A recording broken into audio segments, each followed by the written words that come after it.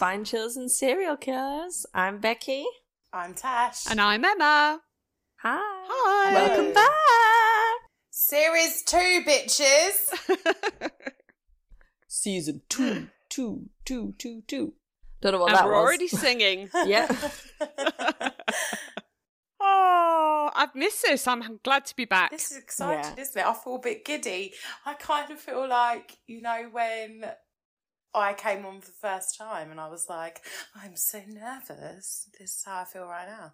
But like giddy and excited. It's your debut telling a story. Yeah, debut and maybe my only time. So let's just hold on because, you know, busy life. And all that. Before we get started, I need to apologise to all the recorder players out there. Because since saying that nobody plays a recorder ever, literally every song I hear, I can hear a fucking recorder in it. So Becky was right. The recorder is a gateway instrument. Yeah. Into the harder instruments. There are different techniques to it. I've Googled it, looked it up on YouTube. But it would also seem that some people just stick with it. A bit like weed. They just stick with weed. Exactly. So I apologise profusely. I obviously had no idea what I was talking about. Recorders rock. Yeah. Rock on. So, yeah. And nobody saw, but Tash did send me a little video of herself playing the recorder. I think Becky sent you it. Oh, She filmed me. Becky might have done, yeah. So if anyone would like to see that, we will privately send it to you, but I'm not sure the internet needs to see that. I think the internet needs to see you looking down a recorder tube going, this is where gonorrhea is from. Is that what I said? I can't even remember. But disgusting. You were disgusted. I mean, that recorder I was playing was literally my recorder in primary school. So that is about 25 years old, that recorder. So it had every right to be disgusting. It had its own ghost in there. Yeah, it's like hung around my mum's house for God knows how many years, and just every now and then it gets brought out and a merry little tune gets played on it. Well, just imagine how happy it was when you picked it up again and it was like, oh, she's back. Or like Toy Story. She's back. She's picked me back up. She's playing with me. Don't mind the gonorrhea. Yeah. Sharon's caring. Oh, when we were talking about recorders, it kind of brought a horrible memory back that I think I must have blocked out for years. Do you remember where if you play the recorder or listen, and then if you shake it, like spit could come out? Yeah, disgusting. I remember there was a boy in my class, and he was just horrible, horrible boy. And because I didn't like him, I thought he was like physically unpleasing. And was he the one that slurped up his jelly? No, it's different. It's different school.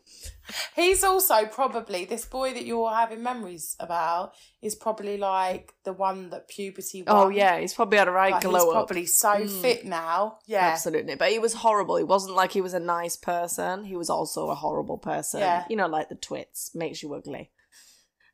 And he flicked his recorder. Our stupid music lesson, put it in like a U. I remember a couple of the lessons, it was like a big U, all the tables, so we all kind of sat opposite each other. And he flicked his recorder, and a blob of spit came all the way across the table and went in my eye. Oh, no. That is so disgusting. Absolutely disgusting. That happened. And when I thought about it, I could feel what it felt like again in my eye, and I just thought my eye was going to shrivel up and die. But it didn't. Oh. It didn't. No pink eye, no infection, no cold. Like a grape turning into a raisin. Kids are gross. Yeah. Kids are gross. I was so disgusted, my face nearly like turned in on itself. I was like, yeah. Talking about boys and recorders has just triggered one of my childhood memories. I'm pretty sure the boys in my class used to try and play the recorder either with their nostrils. Oh yeah, they used to do that every year. Or with their bums. No. Oh, but you have to put it back in your mouth. Yeah, that's gross. I'm pretty sure somebody tried to make the recorder toot with a fart. No. And that's where gonorrhea was made. Yeah. I mean, I definitely played it with my nose the other week, didn't I, Becky? Yeah, I did. Not the bum, though, unless that happened when I left. Not my bum, no. Boys. No. Yeah, boys are But maybe gross. one of your brothers had tried to do that. And then we all went and put it in our Maybe. mouths. We did. Oh. Delightful. Yeah, great. Anyway, this week, Tash has got a story. Yes, I have. I'm finally doing the long-awaited story about my grandparents' house in France, which is very exciting. I'm super excited because I've wanted to hear about this forever. Yes. Well, Yes. not since you mentioned it. Since I mentioned it, and I was like, not going to tell you about it yet. So I've been gathering information over the last few weeks, probably last month, really, to be honest, when I see people getting little snippets here and there. So hopefully my story, which is, actually a massive part of my childhood and could maybe explain why I am the way I am, is about to come true. Oh. Well, you picked it up. Better be good now. Yeah. So, are you sitting comfortably? Oh. Yes, we are, Mother. Now I mean, not really, if I'm honest. My chair's a bit hard. Oh no, do you want a cushion? Well, yeah. I'm sat in a really awkward position, actually, as well. I'm not very comfortable. Yeah. I always sit on my leg, which is ridiculous, and I get a dead I leg. can't sit on my leg because if I sit on my leg for any amount of time, I get pins and needles. Yeah, that's exactly what happens, and yet I always do it. Anyway. Also, hold on, I've just got a question about pins and needles.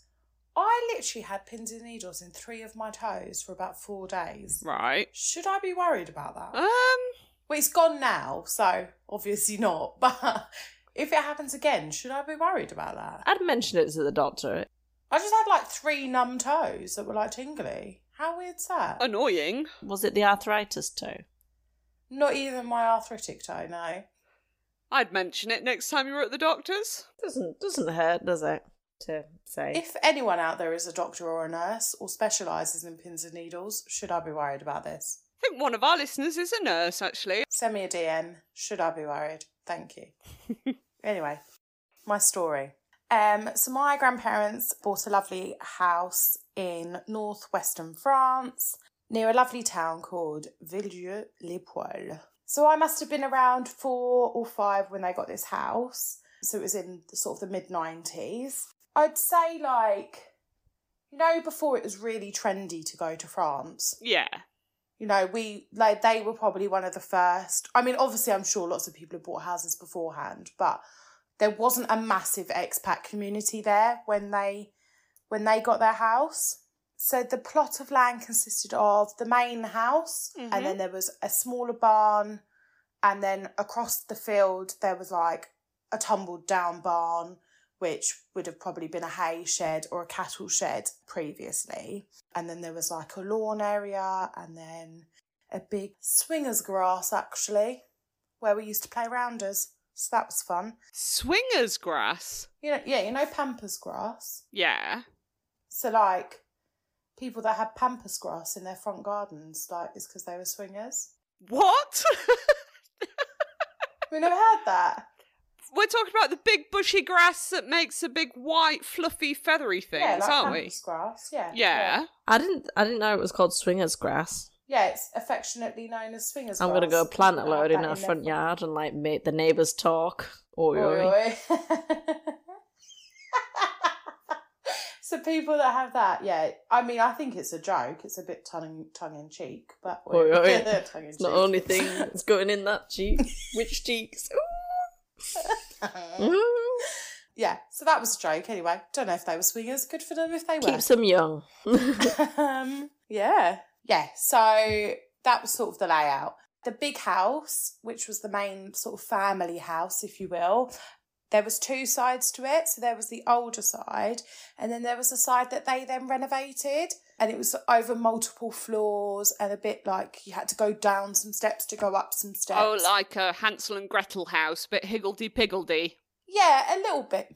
But it was a lovely big house where, like, we could all go as a family. So I've got a really big family. There's like 15 cousins and now we're all having children, so there's even more. But there's lots of us. And we'd often go in sort of overlap holidays. So you'd be 10 days there with your own family, but then you'd have some time with like the whole family and what have you.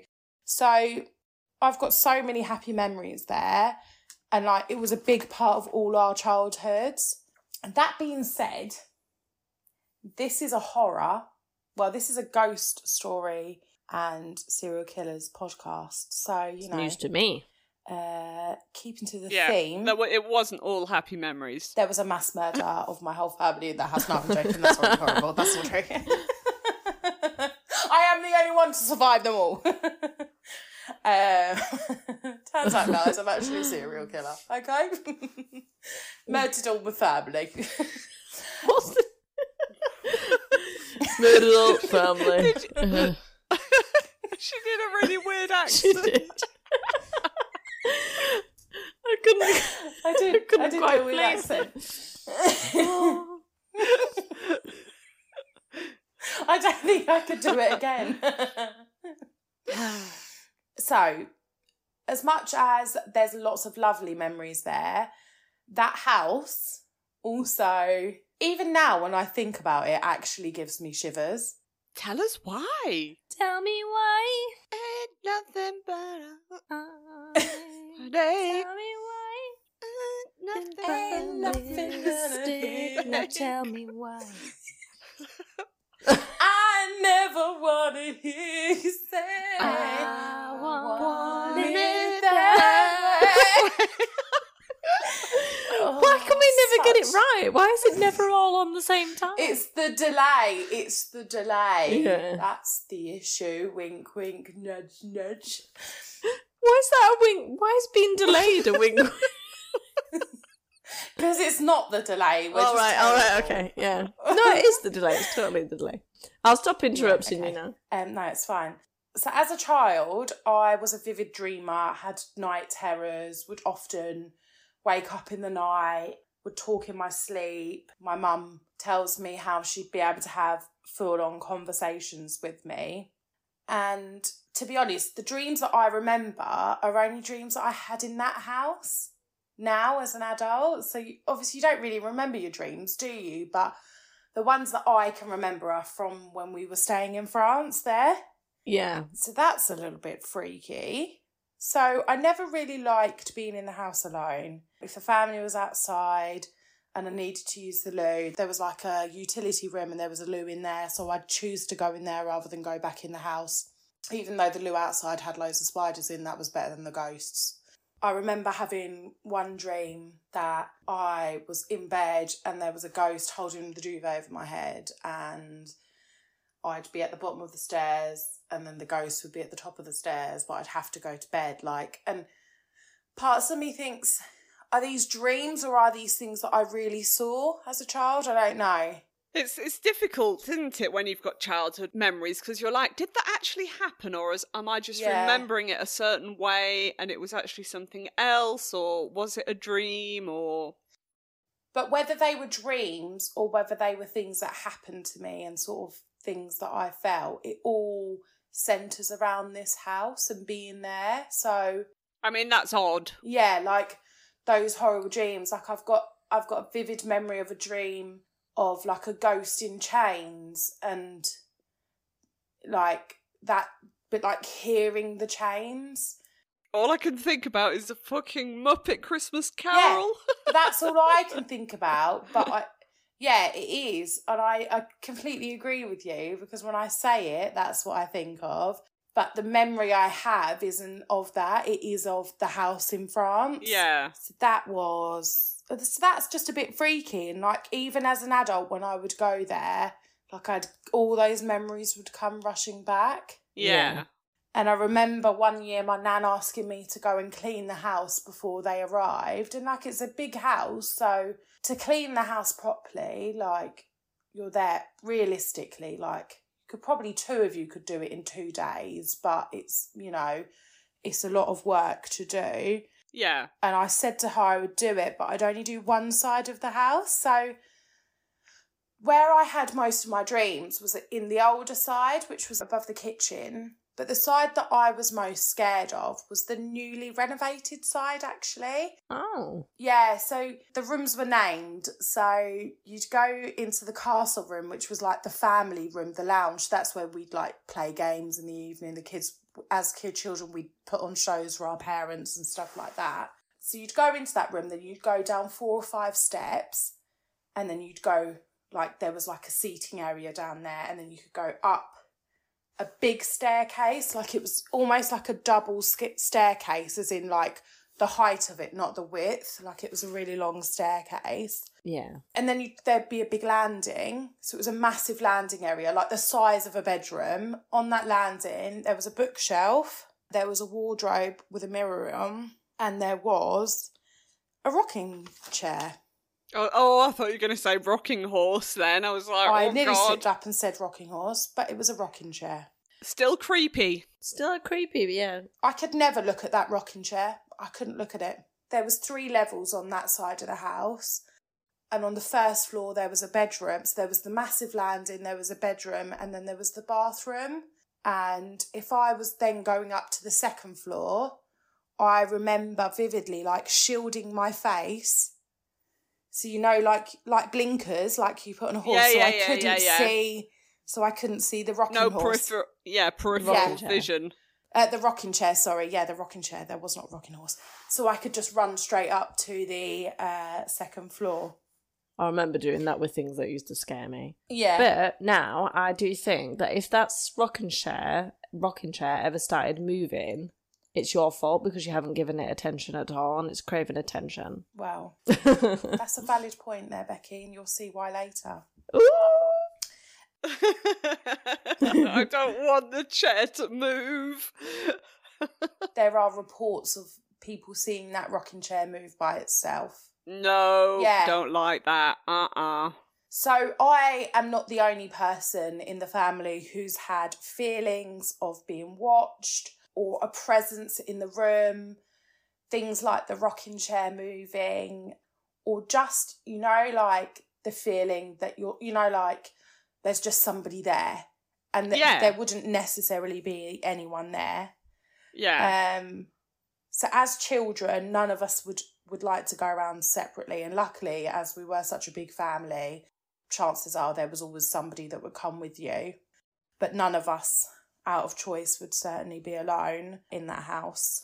So I've got one story in particular which I think you will enjoy. My cousin, who is about 18 months older than me and named Sophie, when she was about 7 or 8, her siblings and her family were outside. They were all outside eating, as we did most nights, and she needed the loo. So she went to the loo in the newly renovated part of the house.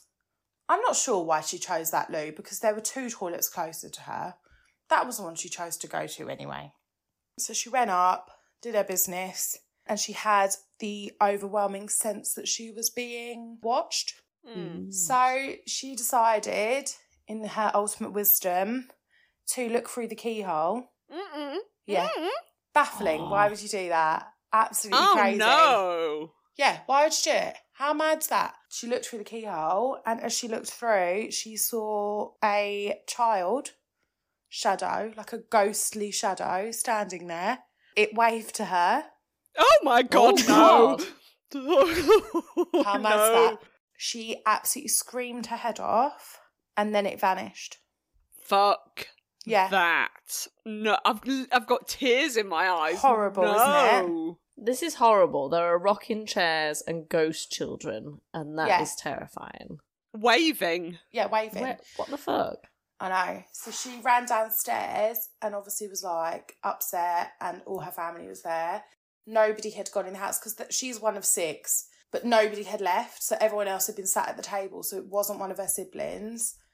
And yeah, like, never happened again, never saw it again, but that really, really stuck with her, and quite frankly, it was horrible, terrifying.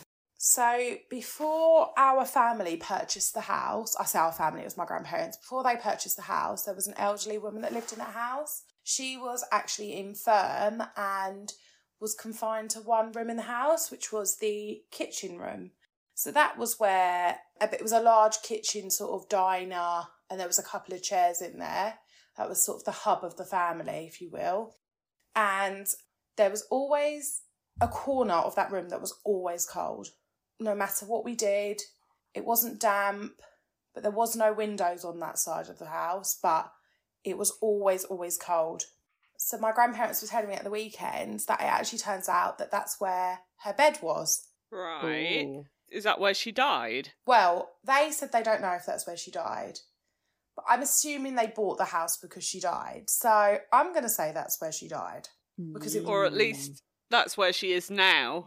Yeah, exactly. Because also, I remember you saying previously, Emma, that it's not necessarily ghosts die, it's where they feel most at home, or they've got memories, and so they're sort of emotionally tied to that area, aren't they? Yeah. So, you know, the probability of that house being in her family for a long time is plausible, because that's kind of how a lot of the French, certainly in those rural areas, do live, isn't it? You know, it's passed down through families. Oh, absolutely, yeah, 100%.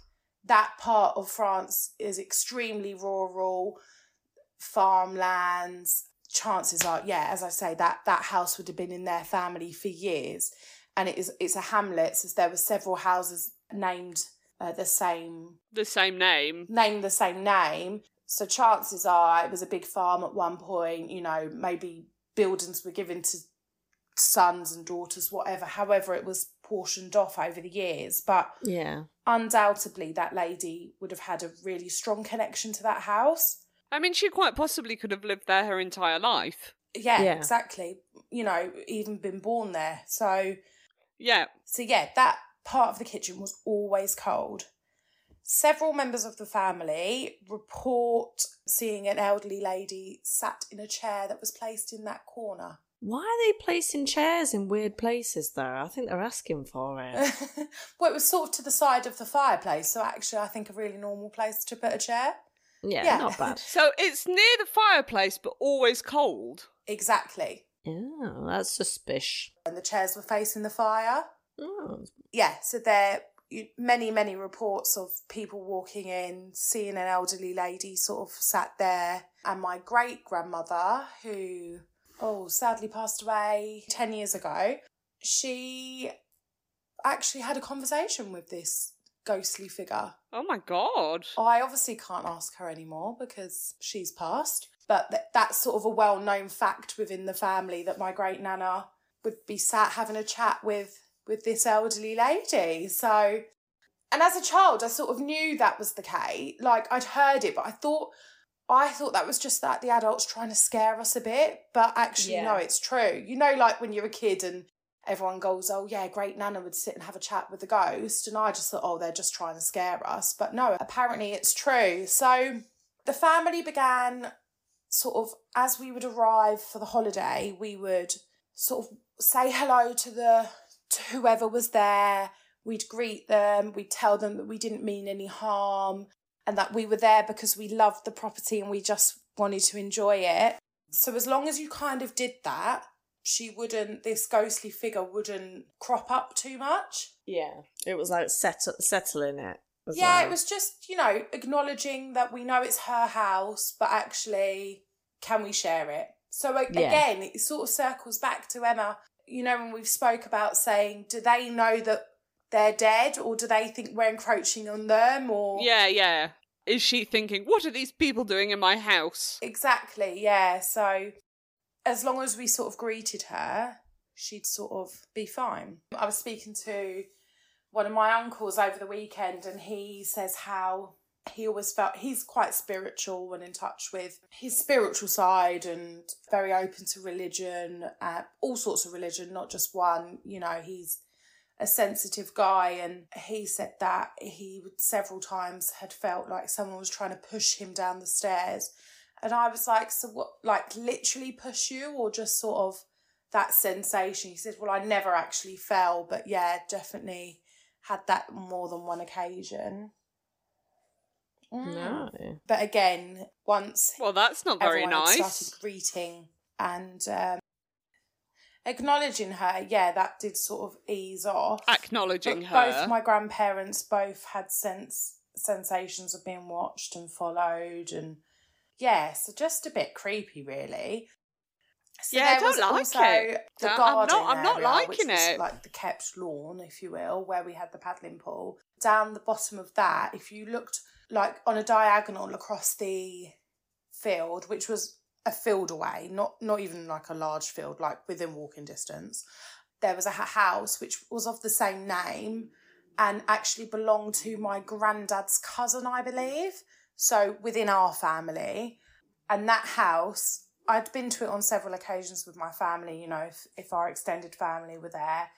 And even now, if I was to go to my grandparents' property, which they've actually sold, but if I was to go there, I know I would not be able to look at that house across the way, because I have got such strong, vivid memories of going down there and like playing with my cousins or my brother or whatever and looking up at the house, and I would always see a ghostly figure up in the top window. Yeah, horrible, but like I can see her Don't like that in one my mind's either. eye now, like I can literally see her, and there'd be nobody staying there because my granddad's cousin was a sheep farmer, so like their holidays were few and far between, sort of thing, you know, wouldn't necessarily be there every time we were there, so that house would often be empty, but there was definitely something there. Like, as much as I didn't always feel comfortable in my grandparents' house, like over the years, the atmosphere lightened. Yeah. It became our family home rather than the previous family or whoever it was that was sort of still there. But that house I could never go in. I hated it. Well, I'm not fucking surprised with this Just looming presence just looking over. So yeah, as I said, no, over the years, the atmosphere certainly started to lighten. The family members were sort of greeting the house as we were walking in, you know, saying whatever they were saying. And yeah, it just got lighter and lighter over the years. The feeling of being watched definitely sort of stopped and everyone became more comfortable with the house. And until one year it would have been one of the last times we were all there together. I was an adult, I was dating my now ex-husband, and all my family were over for Christmas. So my family who lived in France, we went to join them for in between Christmas and New Year dinner and the catch up, and me and my partner decided to stay for the night. So as I say, we were all adults, all of us cousins were there with us, like, partners and whatever. So there was a lot of people in the house, and we were a lot bigger than, well, we're fully fledged adults, so it wasn't like a load of screaming kids running around. It was, you know, big people. Yes. And there was, we were all sort of trying to wind each other up. It was, you know, we needed some wood in, so it was who's going to be brave enough to go outside and get some wood for the fire. And it was like talk of the men in the family explained it as power surges, but the lights would seem to go out every time around the same time. And of course, we were all like, it's the ghost. But, I mean, I'm sure an electrician will explain it away, but we know in our hearts it was the ghost. Yeah. I mean, that's how it is in the film, isn't it? The lights always flicker. Yeah, so it would, but apparently my cousins, they'd all been staying there, and I'm sure I remember them saying to me that it would happen around the same time every night. But again, rural France, you're a long way down the line all the time, so surely the lights would flicker all the time if they were going to flicker. Do you know what I mean? But Well, they flicker every time someone put the kettle on or something. So that's what ours used to do. no, not necessarily. Like, it would just, there'd be like a power surge and it would go out and like everything would trip, but you'd all be in the same room, so there'd be no reason for it to happen or whatever. Yeah. But again, you know, it's an old house. The electrics are probably a bit ropey, but it probably was the ghost also. Yeah. For them to flicker sounds a bit ghosty. Yeah, it's just weird, isn't it? Like, but that's scary anyway. Regardless of whether it's a ghost or not, you're in an old house in the middle of nowhere. You're shouting. No one's going to hear you. So it is scary. Oh, God. No one's going to hear you. If you scream, no one will be there. But it's true though, isn't it? It is. So me and my partner decided to stay with my cousins for the night, and my mum and my stepdad went home with my younger siblings, and the only form of heating was the fire and the cold fire next to that one. Yeah, the cold fire. That any heat was just being sucked up by the coldness, and just electric heaters. So it was kind of like all sleeping as close to each other in as little amount of rooms. And then my ex got up really early the next morning. Like, at the time, for me, it was like the middle of the night. I think I remember you telling me this part that you're about to go into. So he went downstairs to stoke the fires. So I think there's 2 fires. So he did them both and was just sat there, couldn't get back to sleep, whatever. So was just sat there, like, with a coffee or whatever. And the cupboard that was behind him, which was in the corner of the room where it was always cold, the cupboard doors opened. No. Yeah. Nope. She was getting her coffee to have a coffee with him. There you go. Older people always get up really early. They do. But the cupboard doors, you know, like how they've got like a metal pin that goes in, so it's not, you know, if you shut them quickly, they don't always catch. Yeah. If you shut it properly, like it's shut tight, like you have to really pull that open. Yeah. And they were shut properly, and yeah, they just flung open apparently. Ooh. And that scared him, so he come back up to bed. But well, maybe the ghost was like, "We don't like you. You're a knob." Maybe go back to bed. Maybe. Don't like you. You're a knob. She was like, there, this little old French lady. She was like, toi, je t'aime pas. That side of the house had no windows on, and the rooms that needed to have a window were just really small windows. Like it must have been like the north side of the house or something. I don't know what the rules are about windows and stuff. Yeah, they're always those tiny, weeny little windows or no windows. Yeah, so on the other side of the house, like they were lovely big windows that would open up, like double windows. But all of the windows on that side of the house were those really, really small ones. Yeah. But in that room, there was absolutely no windows. Like, I mean, not that a window would be able to open a cupboard door, but a draft, possibly. I don't know. Yeah. Is that what you're getting at? There was no draft. Yeah, that's what I'm trying to get at. But even still, like through a cupboard, is that a thing? Like, yeah, it'd open a door or it'd open the window more. But yeah, to actually open a cupboard door is strange. Yeah, exactly. Yeah, so I think that scared him quite a lot. And good.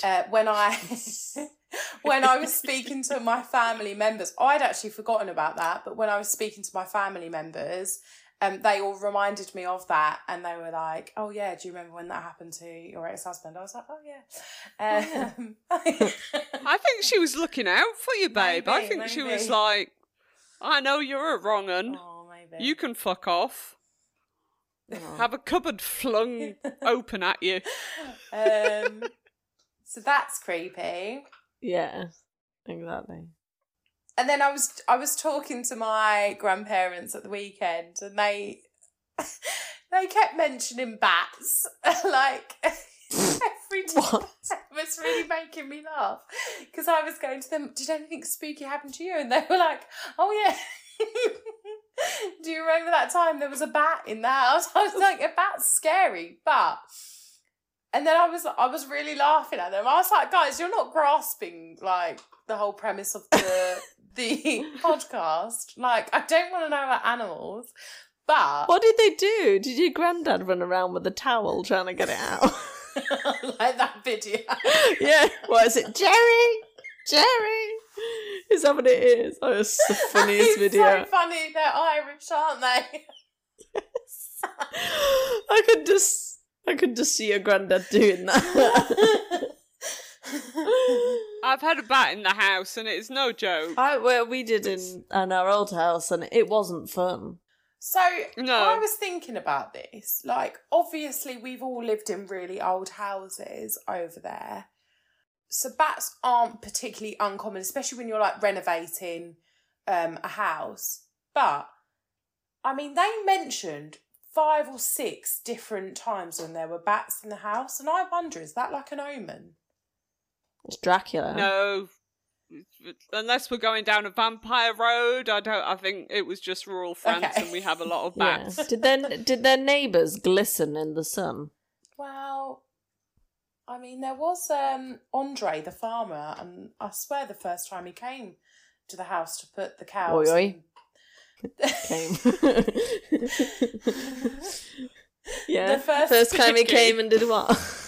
He put the cows and the goats and the pony on the grass. I swear he was about 110 then already. So maybe old Andre was actually a vampire. And I wasn't picturing him to be about 100. I was picturing him to be a young, dashing farmer. I mean, he was so old, forever. Like, so yeah, who knows? Maybe. But I'm going to go with the bats, probably not paranormal. No, probably a country thing. They're always... I mean, I could go out in the garden now and I'm more in a village and there'll be bats everywhere.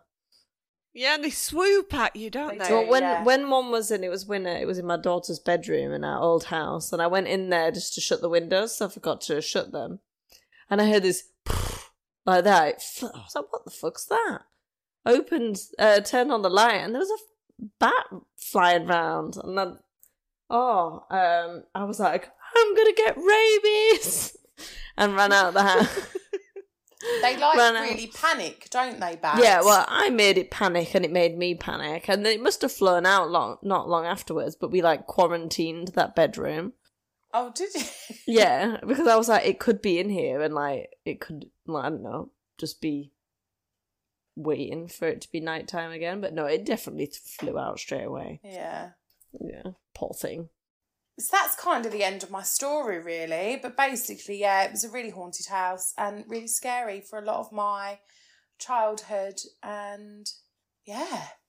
Didn't I go there once? I think you did come with me once. But you did explain to me before we went that you didn't like the main house, because didn't we go to an outhouse? So there was 2 properties. There was the big house, and then there was the smaller house down the bottom that my grandparents renovated for themselves. Yeah, that was that one that we went in. That wasn't particularly haunted, I don't think. No, that was all nice and bright and open. Yeah, I never felt uncomfortable there. Yeah. But I think if you're feeling that uncomfortable, there is something to it, because I've been in places where I'm like, I don't like it here. Yeah.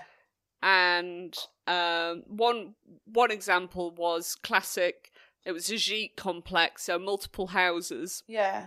That I would go and clean, and it was a good job. It paid well, but I wouldn't go on my own. Yeah. I actually always had to. I didn't mind sharing the money at all, as long as I wasn't on my own there, because there was one particular house in this gîte complex that I just did not like. Couldn't give you an explanation why. It just felt really creepy. Yeah. And there was one time I had to go in there and get something, and I was with my husband, and I said, I don't want to go in. Can you go in and get it? Or he was going to, or I wasn't there and he was in town and he said, I'll just nip in and get it, because he's very matter of fact, kind of a non-believer. Yeah. Things like that don't spook him. But he walked in and the lights were on, and I'm pretty convinced that they were off the last time we were in there. And he swears that he saw a shadow person go up the stairs out the corner of his eye. Yeah. So he wasn't overly impressed with that. So yeah, see, you pick up on things, because I'd never experienced anything. I just did not like that particular building at all. And again, you were saying, when you were talking about how you would walk into the house and acknowledge the spirit. Yeah. Kind of to appease her. Yeah. It reminded me of what I do. Where my mum lives now is actually, it used to be my grandma's flat. Okay. And you know how people have a smell? Yeah. I'm not saying people smell, but... Yeah, people have a smell. Well, some people smell, but what I mean is everybody's got their own kind of smell. Yeah. And my grandma's house, and my grandma had this smell. It must have been the brand of soap she used, or I don't know what it was. It wasn't an unpleasant smell. It was just the way my grandma's house smelled and my grandma smelled. Yeah. And every time I'd go and stay there, I don't know. It's a very particular smell that I remember. Well, smells trigger memories, don't they? Yes. Yeah. I can smell it now almost. Yeah. And so my grandma passed, and then my mum moved into her house, blah, blah, blah. So it's been completely redecorated and refurnished, and it's been replastered. It's been completely renovated. So for all intents and purposes, it's the building that was your nan's, but it's no longer her. Like hers. It doesn't look like it used to at all. Yeah. But still, the minute I walk through that door, I can smell my grandma. And it smells like my grandma's house. Oh, really? And it doesn't matter that it's been painted and revamped, and that building just smells like my grandma. And it's nothing frightening or spooky or anything like that. But every single time I walk in, I can't help but say, "Hi, Gran." Yeah. It's just something I automatically do, because it is. You walk in and I don't know, she's just there. Yeah. I know she's there because I can smell her. It's very, very almost comforting. Yeah, definitely. Yeah. Oh, that's nice. I think my brother said to me that he was there once, but I can't remember if he said he doesn't know whether it was a dream or not.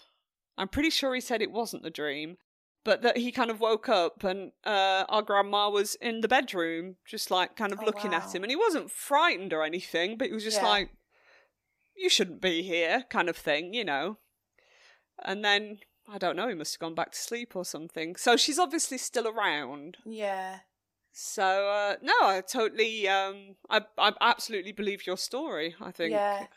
But it was definitely if I hadn't have had that as a child, I wouldn't believe now. Like, the reason I do believe in ghosts and I know that they are real is because of that house and the experiences and the feelings that I got when I was there.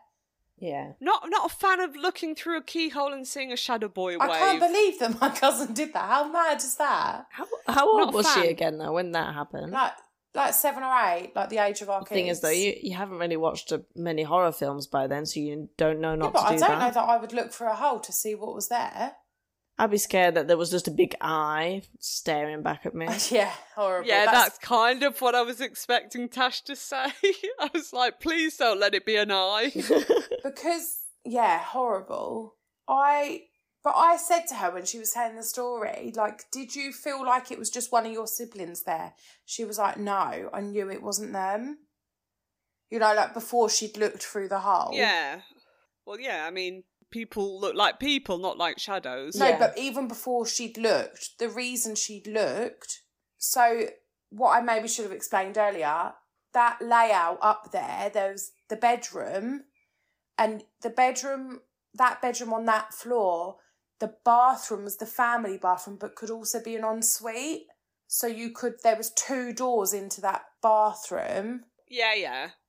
So, like, if that was me and I thought it was my siblings, you'd try and go out the other door to, like, make them jump. But she said she didn't get that feeling. She knew it wasn't one of her siblings, and that's why she looked through the keyhole.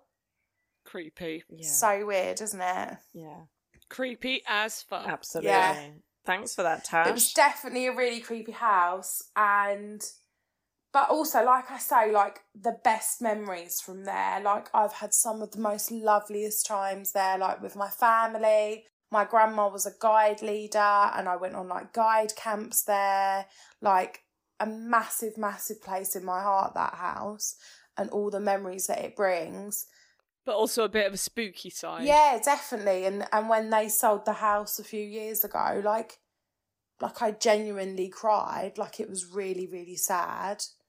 And, there was talk of it staying in the family, but it just, it wasn't feasible for us all to do it, like, financially and what have you. But that decision that was made was with a really heavy heart. Yeah. So, there you go. That's the story of La Bourdonnière. Ooh, well, thank you very much. You're welcome. Thanks, Tash. Thanks for the nightmares. You're welcome. I also think, you know, the child ghost that they saw. Imagine if you're a ghost and it's like walking around your house at night and your job is not to show yourself to people. Yeah. You'd be like, oh shit, hi, I can kind of see why you waved. But how did it know? How did it know that she was peeking through the keyhole? Well, they just know, don't they? Yeah. I don't like it. Yeah, That's going to creepy. stick with me. Yeah, it's horrible. That and fucking Becky's sleep demon thing. So everybody, when I was speaking to everybody, they were all, they mentioned the situation with the cupboard and my ex-husband, and they were like, you've got to speak to Sophie about the child, like her encounter. Creepy shit, man. Yeah. And that woman, like, looming over from the other house. Yeah, No. nobody else mentioned that. I think that was, like, personal to me, but that's definitely memory of mine, is that house and that woman up there. But then, you know, I think when you're in touch with that, aren't you? When you're open, you're receptive. Yeah. Especially when you're younger as well. Exactly. When you're younger. Yeah. I remember we used to do bed and breakfast, and we had this really nice Australian couple come and stay, and they were young, and I thought they were really cool. Was it Australian Tom's parents? No, it was not. But they were actually looking for a property, so they were staying with us, and then during the day going to visit properties. And I really hit it off with the lady, and she actually asked my parents if I could tag along. Oh, nice. I mean, at this point, I'm probably about, 11 or 12, you know. And we were just looking around houses, and there was this huge building that she took me to see, and she loved it. And I hated it. The instant I put my feet in that building, I was like, I'm going to go outside. I don't like it. I'll just wait for you at the car. And so she looked, you know, her and her husband, partner, whatever, looked around the house, and they were really taken with it. And when we were driving away, she was like, you know, what happened? Why didn't you like it? I said, I've no idea. I just got a really, really bad vibe, and I just had to get out. I didn't like it. I was uncomfortable. And so they actually were planning on buying this house, and they asked the estate agent, you know, is there anything we should know about it? You know, anything horrible in its past or whatever. And the estate agent actually said that the previous owner had hung themselves in there. Oh, yeah. So they didn't buy that house. Thing is that in rural France, a lot of people hang themselves. The amount of stories I've heard of people hanging themselves. Well, it's awful. I think as well, like, you've got to look at the community. Like, it's a massive farming population community. Yeah, and they're under a lot of pressure. Well, they're under a lot of pressure. Milk farmers just can't make ends meet. Yeah. And then a lot of other farmers as well, yeah. I mean, in my kids' school alone, I think it's like 6 or 7 of the dads have committed suicide. It's not uncommon, is it? Like, it's almost like if you hear of somebody dying, you automatically think, oh, did they commit suicide? Like, in that region. Like, it's quite often, like, if my mum tells me of somebody, I'm like, oh, God. So like, over here in England, where I am, if somebody dies, I think, oh, God, you know, were they ill? Over there, it's almost always depression, isn't it? Or... Yeah. Or financial stress. From, yeah. From the farm, yeah. Yeah, I think that they were all farmers. It's weird. Yeah. Very strange. I've had so many conversations with, like, people over the years about sort of moving to France, and I've known people since I've moved back, and they're like, oh, we're going to move to France. And don't get me wrong, I'm not digging it out, because I've got the happiest memories from the time that I lived there. Like, all my best friends live there, but it's a bloody hard place to live. Like, the winters are hard. The winters are hard. It can be so isolating because everything's so far away. When I came back on holiday for our friend's wedding, I'd completely forgot how far you have to drive for everything. But it depends where you go. Like, we're talking rural France. If you go to Paris, it's not like that. If you go to Saint-Tropez, it's not like that, you know. But what we know of it and where we lived, it was rural France, wasn't it? You know, like... Yeah. you're lucky if you have a next door neighbour, because that isn't the norm. Yeah. Just putting it out there, I do have a next door neighbour and he has guns. Just putting it out there. Yeah, he's got guns and he will blast your head off. Oh, someone just drank and I really heard it.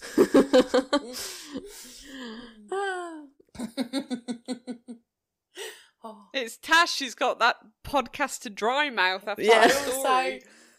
I held it in my mouth for too long, so it made a massive, massive drink noise. Do you guys get that thing sometimes when you like forget how to swallow? Yeah. Liquid in your mouth and you're like, what do I do?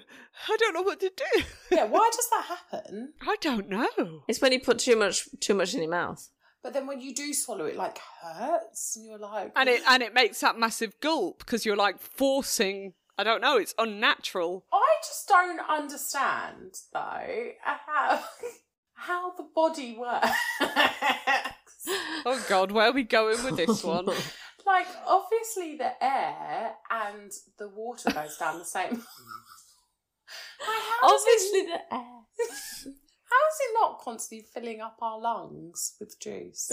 Because there's two. It goes in the same mouth, but it branches off into like one Different branches off into sections. the But how does into it your know? lungs. It's so stressful. That's why you cough when you get food the wrong way, because it's... Hold on, so when we say it's gone down the wrong hole, is that actually real? I think so. What, it's I don't know. actually gone down the wrong hole? I thought it was just like a saying. No, I don't think it is. My mind is like... Yeah, 'cause you have your esophagus and your trachea. Trachea is The breathing breathing bit, and then the other bit goes down to your stomach. esophagus. Do you remember when Becky thought esophaguses were places that you put Egyptian kings? Yeah, I do. What's it called again? What's the proper one? When I said it, I was like, why is this making me feel embarrassed, this word? It's I don't know what it is in English. Sarcophage. Yeah, but it does sound like esophagus. And I can't even say that very well. Well, I can't remember what it is now. Anyway, never mind. It's not esophagus. I know that much. I've just sent you a little picture, Tash, so that you can see what happens. Have you got a diagram? Yeah, a little diagram there. Lots of little labels showing you where the trachea is and what's happening there. I should definitely know about this. Why don't I know about this as an adult? You didn't listen in science. Clearly. I didn't listen in history. You didn't listen in science. Talking about mummies, I learned something absolutely horrifying. Do you guys know that when they first started digging up mummies, they ate them? Oh, What? because I only found out because they found one not long ago and it was all juicy in there and people were wanted to pay loads of money to like drink the juice. The mummy juice. No, they didn't. This has Yes, got to they be a did. lie. I am going to send you the link to this. And I read it and I was honestly- like, bleh. Yeah. And didn't they used to especially like the mummy Willie? What? The mummy Willie. Sorry, what is going on here? Is that the part that you kind of skimmed and it made your ears perk up and think, oh, I'm going to read the whole article now. Maybe I've just made that up, and I'm pretty sure they used to lob off the mummy's willy and then make it into powder and then eat it. Oh, for fuck's sake, that's too much though, isn't it? I'm all for sucking dick, but not dead dick.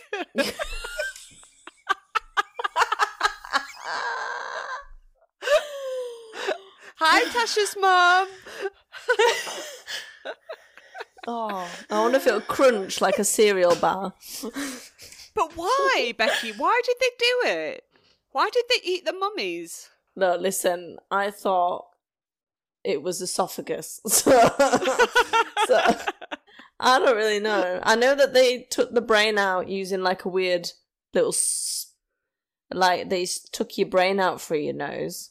That's what I know, but that was from the film The Mummy. What are you on about? When they used to prepare the mummies to put them in the ground, they used to take your brain out. When they were mummifying them.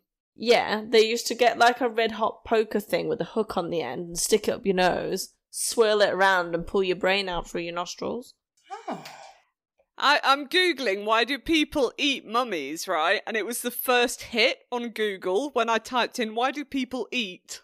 Oh, no. So, medical cannibalism is a consumption or use of the human body, dead or alive, to treat diseases. Yeah, then they used to powder them up, and then that's what people used to eat. They used to, like, powder them, and then people, like, realised that you could get a lot of money from it, so they just, like, powdered chalk and bits and bobs and, like, animal ash, and tried to sell that. Apparently they believed that because it was part of a human body, that it could heal their human body. But what happens if the mummy was, like, really frail? And how long do they have to be a mummy before you can then eat them? Yeah, but mummies are like thousands and thousands of years old, so they... So who's fucking eating this? Is this people recently? I don't know. I don't have the answers. And I think I made up the ground up woolly mummy thing. I think they just generally ate mummies. So I've just told the whole world that I like to suck dick for no reason. Yeah. Nice. Yeah, Hi, Mum. nice. Nice. I've just got confused because I had read that King Tut was embalmed with an erect penis. So there you go. Bit of history for you there. Oh. So much is happening today. Yeah. Oh. But I think dead people can get erections though, can't they? Yes, they can. People with penises can get erections. Yeah. What? Yeah. They can't sit up or Oh anything. my That's a load of God. shit, but they can get the odd erection. Right, but Yeah. their dick can stand Yes. to attention. They call it the final salute. Do they? No, I don't know.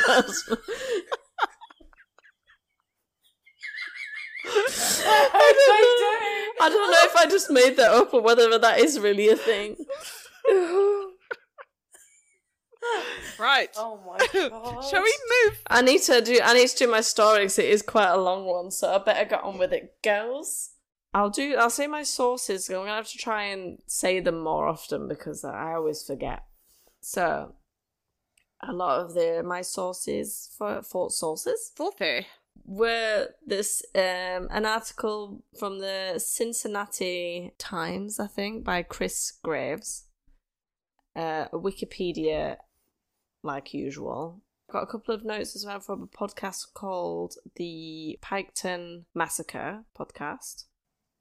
And one more from Fox News, again, Fox 19 Now article. But that was only for the end. Right, so our story this week takes place in Piketon, Ohio. So, Piketon is a very, very small town made up of 2,200 people. So, tiny, tiny. The Roden family was a large family who all lived there in this very small town. Generations of this same family had grown up there and never left. It was just kind of how their life went there. So generations of this family all lived in this town, and they were a beloved fixture of the community. They all lived in trailers, and they all kind of saw each other nearly every day, all helped each other out, taking each other's dogs for walks, looking after each other's kids, that type of thing. Lovely. Like a little community within a small town. Yeah. Cute. Most of them actually lived on the same road. It was a very long road called Union Hill Road. So they weren't like neighbours, but you could kind of walk from... They were all within a couple of miles of each other. Yeah. Yeah. So, one Friday morning in April 2016, the morning started out pretty much like any other morning. So, Bobby Joe Manley, who was part of the Roden family, got up at 10 minutes past 6 in the morning to wake up her 15-year-old daughter to go and get her bus for school, as she did most days. She then drove over to the trailer of Christopher Roden, who's her brother-in-law, to feed his dogs and chickens. In the car with her, she had a friend and his wife. And when she pulled into the driveway, she left her cell phone charging in the car, went up to the trailer, and turned the handle of the door, and it was locked. So it sounds like one of those families where you just kind of walk in each other's houses, you don't even knock, you know. So it was locked, and she thought that was weird. And she also thought it was weird that their 2 pit bulls were outside on the front porch. One was sitting in the recliner, and one was just on the porch. And normally they stay in the trailer with her brother-in-law. She also saw that there was a side window open, which was also a little strange. So she had a key, so she got the key and opened the door. And when she went inside, the trailer was just covered in blood. Oh, no. Uh-oh. And what looked like drag marks in blood from there to one of the back bedrooms. So these trailers look quite big. They're not just a typical mobile home like what we've probably stayed in. Yeah, but like trailers in America are like massive, aren't they? Yeah, they're pretty big. They're like little houses. So she obviously was shocked when she saw this blood everywhere, and she ran through into Chris Broden's bedroom screaming his name. And that's when she saw, so not Chris Roden, but Gary Roden lying on his back, dead. And just a bit further in the bedroom, she saw Chris Roden also on his back, and he was dead as well. Oh, for God's sake. So Chris and Gary Roden were cousins. Gary was staying with Chris, had been staying with him, and they're both dead. So obviously, absolutely shocked, hysterical. She comes running out of the trailer, crying and screaming, get me my phone, get me my phone. And at 7:49 a.m, she called 911. She gave the dispatcher the address, and because she was so shocked, she'd kind of forgotten the address, and so she had to run to the mailbox to have a look at what number it was. Yeah. And they dispatched police straight away. Her nephew, Frankie, so Chris's son, they've just found dead, his son Frankie, lived in the next trailer along, which is within walking distance. Poor Bobby Jo was really shocked, so she just kind of ran to his trailer, and her friend and his wife followed in the car. So she pounded on the door at their trailer to wake them up, and they didn't come to the door. And then she saw Brentley, which was their little boy. He was a 3-year-old. He sleepily came to the door, and he unlocked the door and let her in. And Bobby Jo says, well, where's your dad? Where's your dad? I need to speak to him. And the little boy looked up and said, oh, Daddy's playing zombie, and pointed to the bedroom. Oh my God. And that's when she actually looked at him a bit more, and he was also had a lot of blood on him, this little boy. And that's when she discovered her nephew, Frankie, and his dead fiancé, both dead in bed. And it was just, the whole bed was covered in blood. And them as well. How do you get over shit like that, though? I don't know. Like your whole family. Yeah. So in between Frankie and his fiancée was their 6-month-old baby, who thankfully was still alive, but was laying in bed with his dead parents, and he was just covered in their blood. That's awful, isn't it? Awful. Absolutely awful. But he was alive. He was alive, yeah. Both kids were alive. So both pretty young, so 3-year-old and 6 months old, so they're not going to So whoever this is didn't want to kill the kids, thankfully. Thank God. But still, just killing their parents is pretty shit too. Yeah. So Bobby Jo thought, I'm not leaving the kids there any longer, leant over Frankie Roden's body and picked up the baby and carried him out of the trailer. And she also wrapped Brentley up in one of her sweatshirt and ran out of the trailer with the children. Yeah. So then she waited for the police to get there and informed them that she'd found another 2 bodies. So after speaking to the police and telling them where everything is and who they were, she rang up her brother. So Bobby Joe's brother. Oh yeah, by the way, this is a huge family. So I'll try and I've found like a family tree, so you can tell who's who. Oh yeah, that's good. Well done. Yeah, we could put that on the maybe on Instagram. So maybe as people are listening, they could have a look at that and we can kind of follow along. So she rang her brother, James Manley, in absolute hysterics and told him what happened. She asked him to go and check on their sister, who's Dana Roden. So Dana Roden was married to Chris Roden, who's been found dead. Right. She asked him to go check on Dana Roden because Bobby had gotten a text from Dana a few days before saying that her daughter, Hannah, had given birth and would be staying with her, with like her young baby. Okay. So Dana Roden used to be married to Chris, who was one of the first people that were discovered. They were divorced but stayed on really, really good terms. They were married for over 20 years, had 3 kids.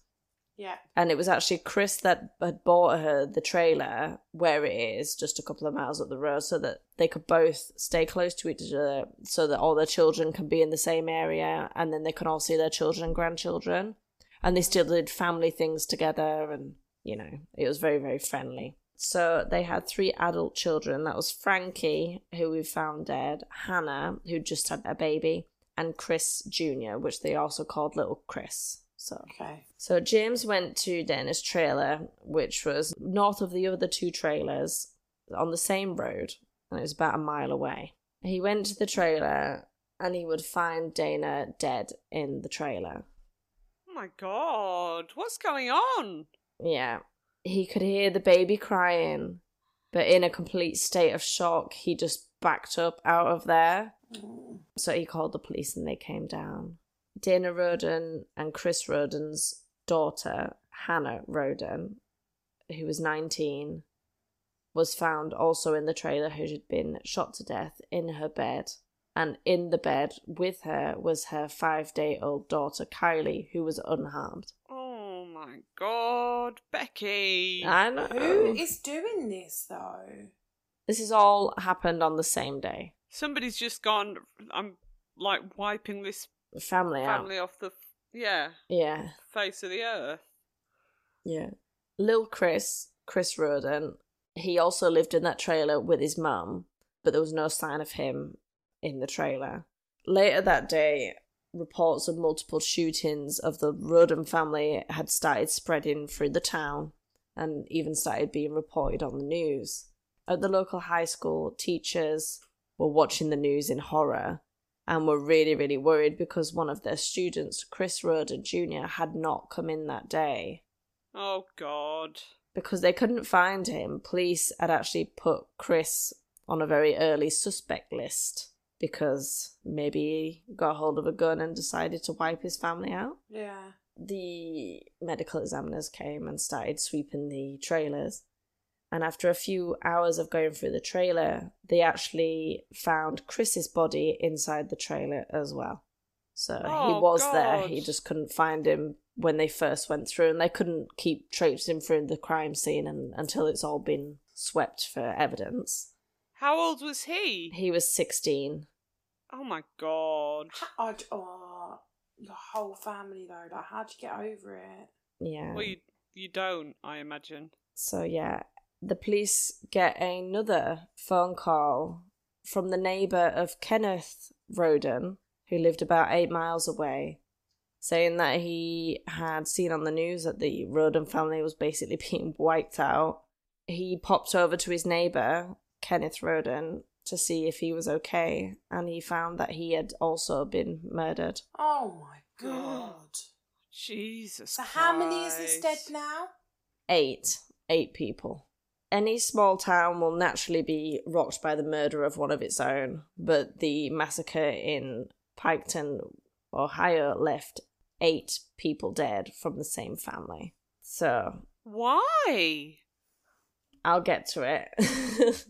So, because it is such a small community and quite rural, very early on the local police decided that they didn't have the funds or resources to deal with this on their own. So they reached out straight away for help, because they just didn't, I suppose they dealt with the odd theft and the odd drunk. They didn't deal with a family massacre very. No, of course not. Yeah. So the bodies of the victims were taken to Hamilton County's coroner's office in Cincinnati. Their autopsies found that all but one of the victims were shot multiple times in the head. 4 of the victims were shot once, twice or 3 times. 1 was shot 4 times, and 2 were shot 5 times. The 8th suffered a total of 9 gunshot wounds, and Chris Roden suffered gunshot wounds to the head, torso, and limbs, whereas everyone else was really shot in the head. Kenneth Roden was also found with money scattered all over him as well. Oh. It was a little bit different. That's weird. Yeah. So in the early stages, police believed that more than one shooter may be responsible for the killings, seeing as that's quite a lot to do for one person, and to not leave any apparent evidence. And then no one seemed to hear anything either. Yeah. So since 2 of the crime scenes were within walking distance from each other, a third located about 1 mile away and the 4th about 8 miles away, they briefly considered the possibility of a murder-suicide, but none of the victims' deaths appeared to be suicide because of, most of them had multiple gunshot wounds to the head, and it's hard to do that twice if it's a suicide. So Ohio Attorney General Mike DeWine stated that the killings were planned, premeditated, and a sophisticated operation, that the shooters had covered their tracks and removed any incriminating forensic evidence. So no footprints, nothing was left. At not one of the scenes of the crime, not one. Possibly maybe a footprint or something, but then other people were running around, and then the police came, and nothing that, they could definitely say that's the killer that did that. Yeah. All of the victims were of the Roden family, and surviving family members were urged to take precautions and to not walk around by themselves. Why weren't they in bloody witness protection? Not witness protection, but police protection. Yeah. Yeah. I don't know if that happened, and I just couldn't find anything on it. But the police also advised everyone in that area just to stay inside their homes. Yeah. An investigative task force of at least 100 members was assembled to look into the case. But nothing really happened. They didn't have any evidence, so they obviously did a lot of interviews. They interviewed almost everyone in the town, and a few theories came up. So one of the theories is it was a drug hit, despite mainly the media kind of saying about this. Lots of speculation by them. Investigators would eventually say that it wasn't a drug hit. They did find in 3 of the 4 homes that marijuana was being grown. So they did look into the fact that maybe it was a turf war or a Mexican drug cartel connection or something like that had gone wrong. Yeah. But they kind of went through the investigation on that, and there wasn't enough, or, there wasn't anything there that would point to that. And also, drug cartels don't tend to leave kids. It's more of a message send that everyone gets killed. Is they don't leave children. Yeah. As well, but I mean, they just couldn't find any evidence on that. The second theory is rooster fighting gone wrong. Okay. Hey. Now, before you all laugh, roosters, I know you don't like them. Cockfighting is serious business. And those motherfuckers will create a fear inside you like no other. Give me a haunted house anytime. Over a rooster. I will not go in a pen with roosters. Yeah. I don't think, that it is a thing, is cockfighting. And what What do people get out of that? Well, money. They gamble it. They gamble. Over two roosters ripping each other apart. Oh, they can yeah. really go at each other. It's horrible. Yeah, it's I mean, horrible. chickens are bitches to each other. They can be awful. Yeah. I can imagine in that sort of community, it's, rooster fighting, maybe dog fighting, I don't know, but, it's probably big business, Yeah. The Detective DeWine also said that evidence indicated that roosters on the property were being possibly bred for the illegal sport. You can actually see on some of the photos that were on the news the cages of where the roosters were being held. Is that worth killing someone over, though? How serious are you about that? You're going to kill someone? I suppose it It depends. depends on the amount of money, doesn't it? But... You stole my cock. I'm going to shoot you in the head.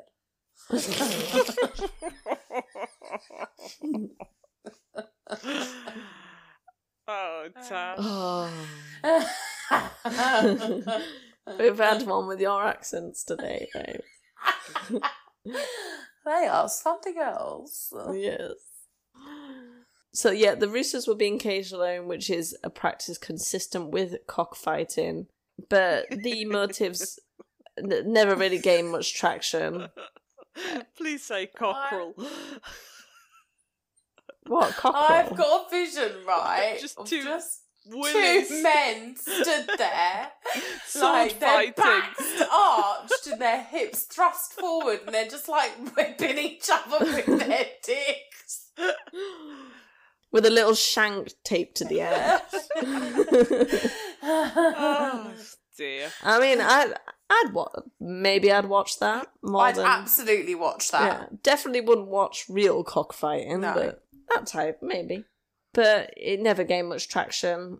So just to get this right, this family was farming cannabis and cockerel fighting. No, apparently they never even found enough evidence to prove that they were cockfighting. They just had chickens. Oh, well, that's pretty big giveaway that they weren't. Yeah. Yeah. I mean, roosters, if they're fighting, you can cage them like that to stop them fighting until you can sell them on or eat them if you want to eat them. Yeah. So I have seen a lot of people cage their roosters while they figure out what they do with it, because if not, they can be awful to each other. Oh yeah. If there's not enough chickens There's to go not around. enough hens. Yeah, exactly. Yeah. We know a lot about chickens on this podcast. Yeah. Tune in for my new chicken podcast. Therefore, Theory 3 could be a little bit better. Investigators looked into the possible motivation for killing them over the fact that there was another family that lived in this town, another large family, and this family was called the Wagners. So Hannah Roden, the one who has the 5-day-old baby, she had a child with an ex-boyfriend, Jake Wagner. This is where it's a little bit unclear. I'm not sure if Jake and Hannah had a previous child together, and then this baby that has the 5-day-old is her second child. It is, but I don't know if the first child was with Jake or whether it was with someone else. Okay. Because this part is it's been sealed, the whole part of this part. So I've only got bits of it and we don't really know what happened next because it's all sealed and it's still ongoing. What I think happened is Hannah and Jake had a child together, and then their relationship eventually broke down. After their relationship broke down, Hannah had a bit of a rebound boy that she slept with as well. So Hannah was kind of at one point sleeping with two guys, either close together or around about the same time, but eventually got pregnant. Whoops. Right. So that was not long after she split up with Jake, but then was also sleeping with this other guy. So this is the baby that was 5 days old when she was killed. So they weren't sure who the dad was? No, so it was either Jake Wagner or this guy called Charlie Giddy. So after the baby was born, Right. so not long after, they had actually planned to take a paternity test each to see who was the actual... That seems a sensible thing to do. Well done. Yeah. Indeed. Yeah, but apparently Jake was heartbroken that Hannah didn't want to be with him anymore. Oh. Part of the reason why they split up was Jake wanted to basically have a wife at home that would look after the house and look after the kids and that, and Hannah wasn't ready to do that or didn't want to do that at all. So not a modern man. No, not a modern man. And that's basically what he wanted, and that's why their relationship fell apart. Okay. Jake apparently was pressuring Hannah to put his name on the birth certificate, even though they didn't have proof that he was the father yet. Tests eventually confirmed that the father to the baby was actually Charlie Gilly and not Jake Wagner.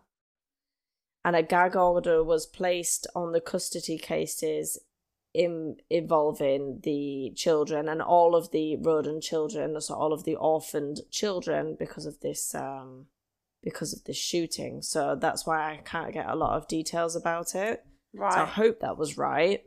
But yeah, the newborn was definitely not Jake Wagner's daughter. So the Wagners all denied any involvement with the Rodens' deaths, and they weren't the only people that they were looked into. They looked into Bobby Joe, who found 4 of the bodies at first, and they also looked into her brother, who found his sister and niece. And then what happens is it really goes quiet and nothing happens for years. But in 2018, so they must have been, I think they've kind of kept a lot of things to themselves of the police. I mean, the police tend to release things when they need the public's help or when it's not going to make a difference. Yeah. So I think they had a lot of stuff up their sleeve, possibly, but they're just still not releasing it. We still don't know the full story. But in 2018, 4 members of the Wagner family were arrested. Jake Wagner, the father, well, the not father of Hannah's daughter, his brother George Wagner, and his parents George Billy Wagner and Angela Wagner. So apparently they were longtime friends and business partners with Christopher Roden. Interesting. What was their line of business? Possibly maybe the weed. Possibly maybe breeding cocks. Yes, the old tickly cock fights. So What the fuck? Tickly cocks. Oh dear. would you rather have tickly cocks or stabby cocks? I don't understand what you mean. So we were talking about that they had little shank taped to the end of them when they were cockfighting earlier. Or would you rather be tickled by one? I'm so confused. Basically, do you want to be tickled with a dick or stabbed with a one. dick? What, like, are you literally asking me this question? I don't know how a cock can tickle you. Like, tickle, tickle, tickle, tickle. Or stabby, stabby. Has Stabby, it stabby, got stabby. like a feather pushed down it and then it's like...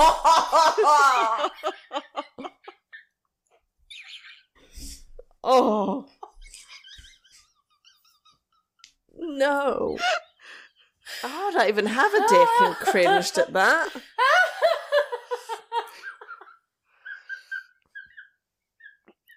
Shall we move on? Yeah, we're going to move on because I'm nearly at the end of the story. Anyway, so the Wagners plead not guilty to all the charges against them. So they arrested those 4 under suspicion of aggravated murder.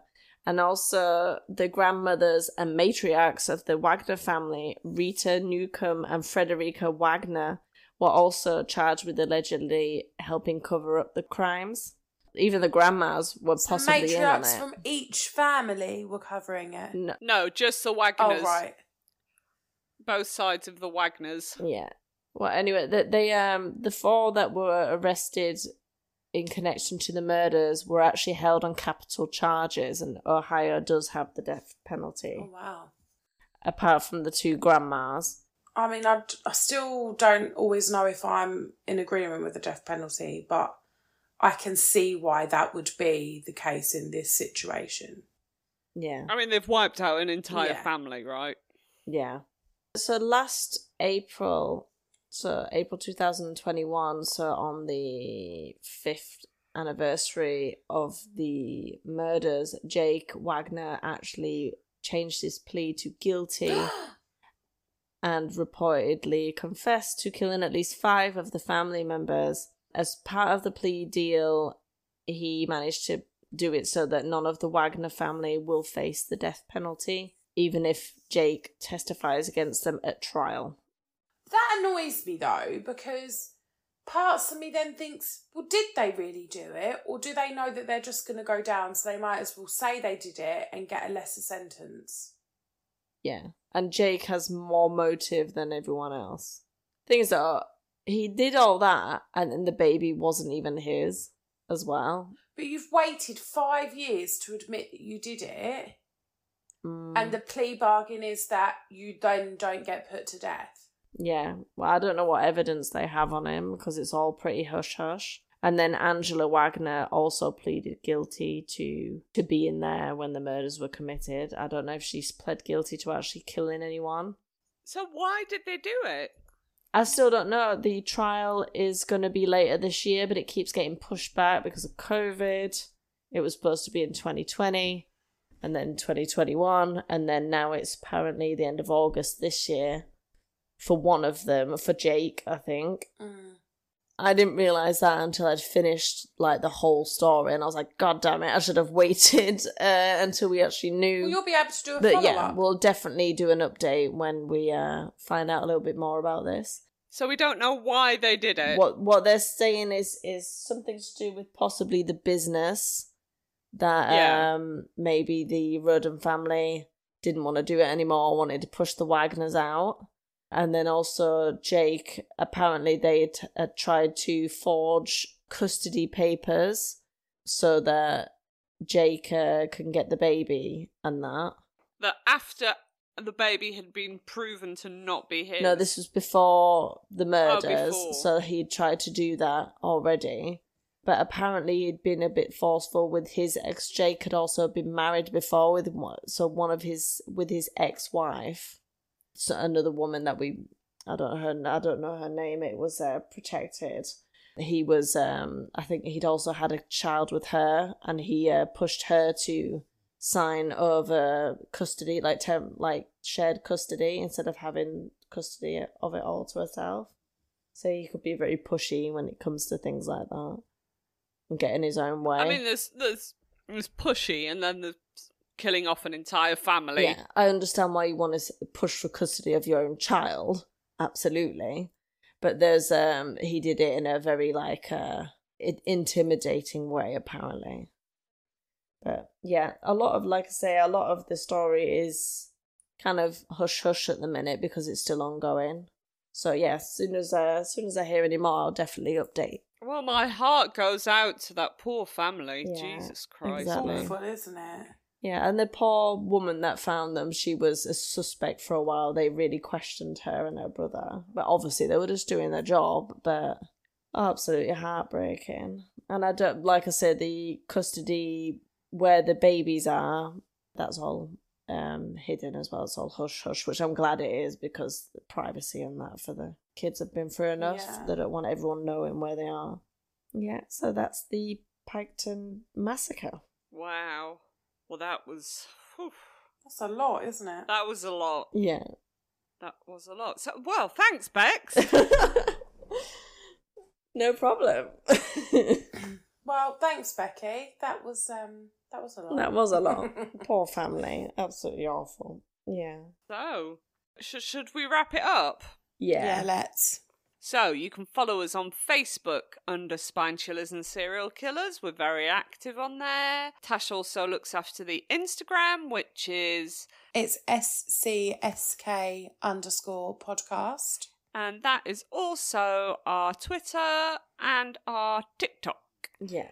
And Bex, if you want to email in any ghost stories or true crime stories, or if you want to ask us to cover a case, or even if you just want to say hi, you can email us at chillers.killers.pod@gmail.com. Fantabidosa. All right, you lovely ladies. I shall speak to you next week. Yeah. Speak to you soon. Thanks for listening. Bye. Oh, what did he say? What did he say at the end?